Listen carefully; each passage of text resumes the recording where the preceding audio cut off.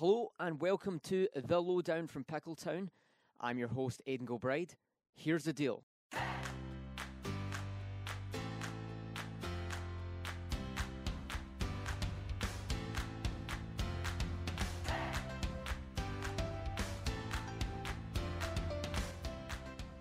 And so we are here with the head coach of the women's and men's cross-country team, Jackie Kirby. I'm going to address you as Jackie today. It's kind of weird for me.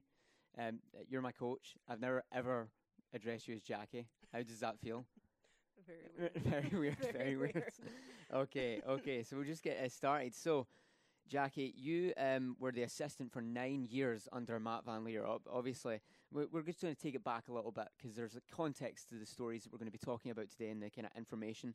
So, you were the assistant under Matt Van Leer for 9 years. You then took the reins as the head coach. You had a very successful 2019, and then bam, COVID happened the next year. Obviously, we all hated that. So, what was it like for you taking the reins and taking the head coaching role, and how was it like dealing with that kind of COVID year? How much did it affect the team? Taking the reins in 2019 was great. I inherited a great team of athletes that, Matt and I cultivated over the last basically decade that we were at Mount Olive together. And then we had a great showing at the national championship and into indoor track. We were doing really well. And then, of course, at the end of indoor season, coming into the outdoor season, COVID hit. And so that was really tough for everybody, especially the seniors that year, especially those seniors who didn't have the opportunity to use another season. They were done. That was not the plan. And so it was tough. We was definitely cut short, felt like we were robbed of a proper even goodbye, to collegiate racing for those seniors. So it was pretty tough. And then coming into the fall, also not having a season was another hard reality to adjust to, but we did the best we could and made the best of a really unfortunate situation. Yeah, so it was a couple of interesting points you made there. So you were talking about obviously seniors who kind of were robbed of that year, but at the same time, it also made things a little bit difficult for the team. I mean, like, obviously that team, as strong as it was dominated majority by kind of seniors, so upperclassmen. So obviously losing all those kind of runners, especially the ones that are kind of seasoned and experienced talents. So how was it like having to kind of start that kind of process of more or less a rebuild? Yes. So just like any rebuild year, you're going to lose some talent and then you have to replace that talent. I mean, it's every team, goes through that at some point in time. And it just so happened that it coincided with COVID, and we lose everybody, and then we try to bring everybody, a talent class back in. And it was a challenge for sure, especially because we couldn't compete in track season, so we didn't have those results to like pull from. We kind of were selling the past year's results, and yes, that works, to an extent, but it was just really tough recruiting. Financially for everybody, like institutions and recruits, like it was just a tough year. But we did, I think, a solid class. We did bring in a solid class for 2020, and we, did the best we could with COVID because it was really tough. Some schools got to compete, some didn't. It was tough watching those results, but trying to keep the team motivated was my biggest goal. So we did time trials and all that kind of stuff. But yeah, it was definitely a tough year. Yeah, I mean, I can speak from experience on the team. Obviously, it was a very bizarre and odd situation, as it was for every program here. Not competing, and it was weird, like coming back and doing a cross country race. And I mean, we done a cross country race in January, which is just very odd. And we were all kind of in limbo because we were basically coming back for track, but we still had to get rid of a cross-country race. Yes. So it was very weird for everyone, especially considering most of the team were pretty young. Yes, yeah. And, having... It was nice. Of course, it's nice to say that we had a cross-country championship, but it just wasn't an ideal situation at all whatsoever, right? So, like, the first race that I'm asking this majority of freshman athletes to do, first race was a championship race. That was a big shock for everybody, coming from not doing anything in the fall and, just time trialing, literally just competing against each other. to stepping onto a starting line where the championship was on the line was a big adjustment for everybody. I think it was weird for us because you'll be able to echo this as well as for some other people.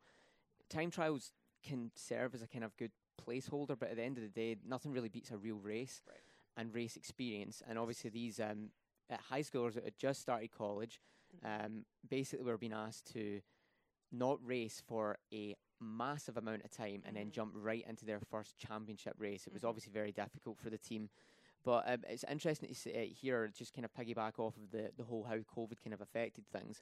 You know, obviously last year's result wasn't. I don't want to say, you know, that there was anything bad about it, but it kind of was one of those ones that you just want to move on from. Yes, yeah.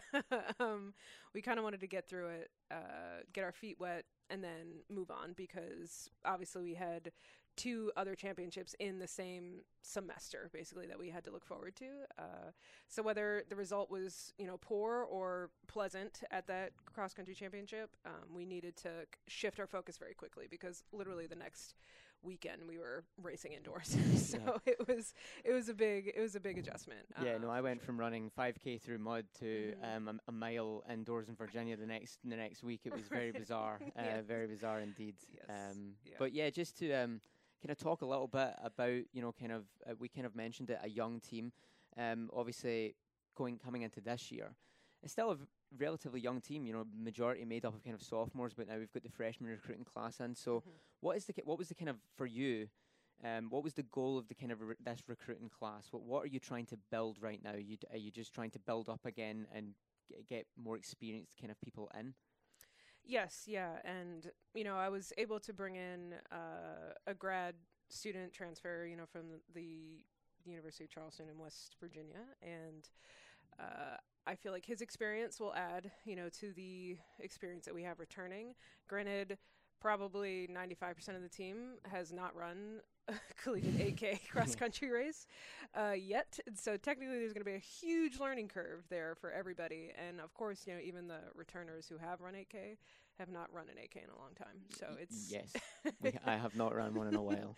So it's going to be an adjustment, and, you know, we have a meet this weekend. You know, going into that, I have some specific goals that I would like everybody to work on, but you know, it's going to be a process for sure. However, it's no different than any year. You know, when you bring in a big freshman class, you know, especially men, not going from 5K running an 8K, it's always going to be a big adjustment.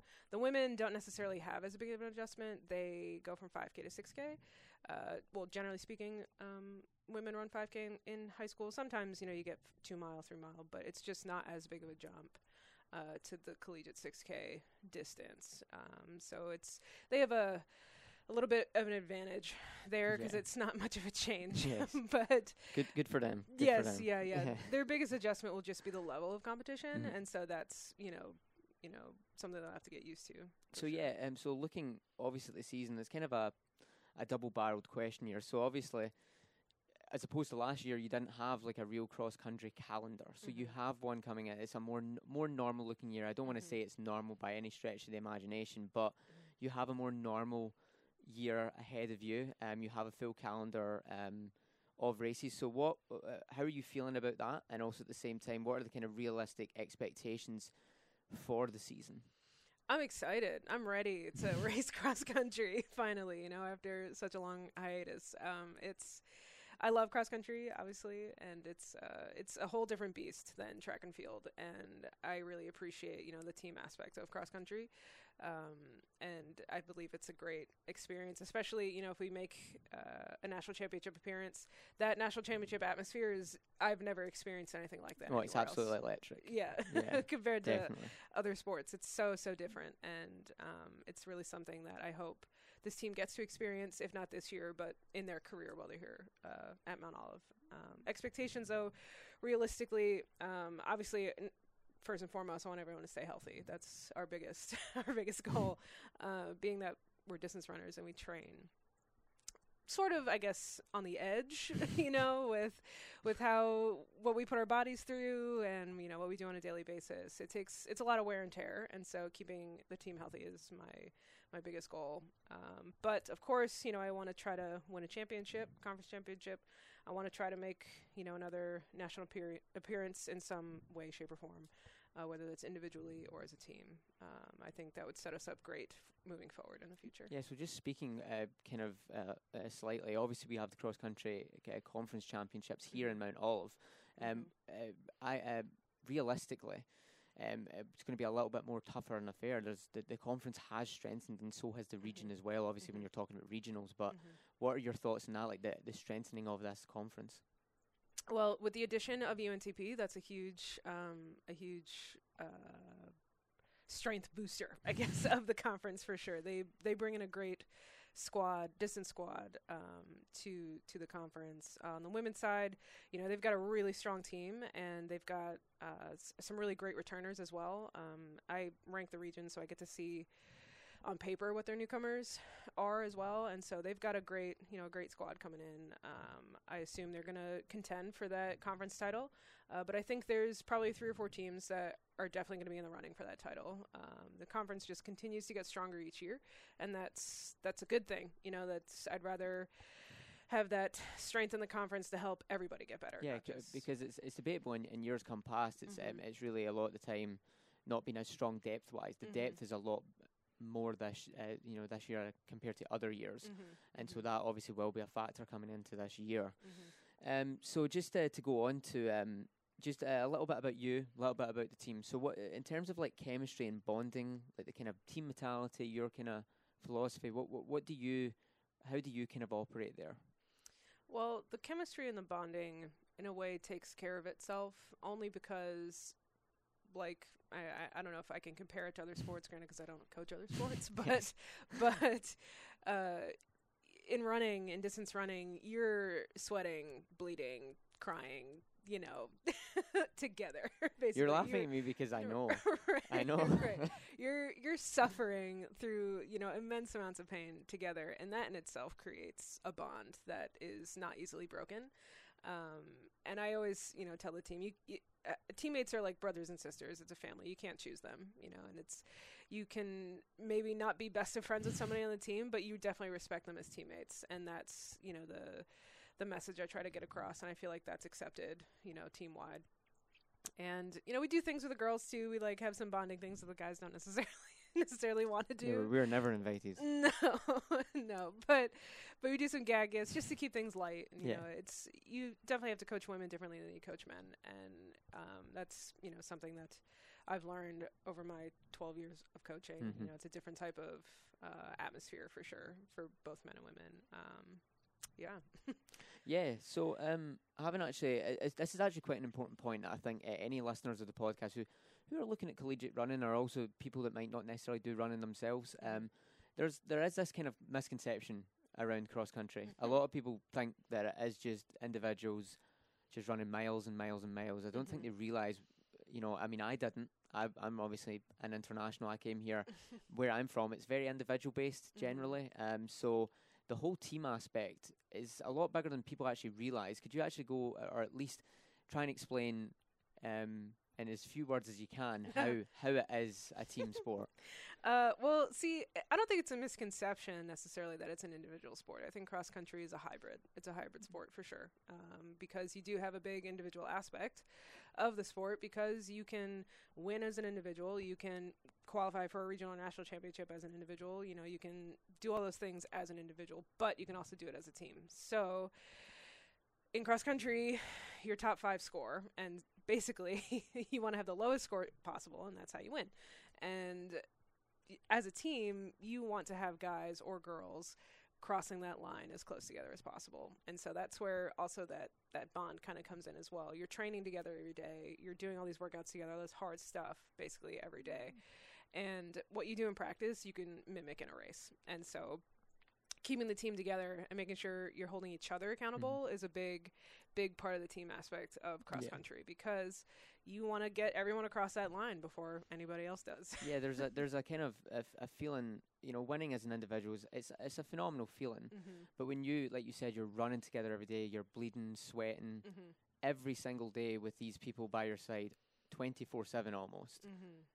The feeling of winning as a team is unparalleled. Right. It's unparalleled. Mhm, Individual mhm. is amazing, but at the Mhm. end of the day, it's an unparalleled feeling to do it as a team because it feels like all those miles were worth it. Yes. Yeah, absolutely. Yeah. And that's like a message I try to get across as well, you know, like you don't do all this work for nothing. You're literally suffering every day. You don't do it for nothing, and you want to bring that out in the race. You want to celebrate, you know, all of your hard work in that race and kind of frame it in that way. Yes. So, just a last point. Mhm. Obviously, one of the few teams that actually hasn't kicked off their season just yet, but you are about to. You did bring it up earlier in the podcast, but race day this weekend. How Mhm. pumped are you for that?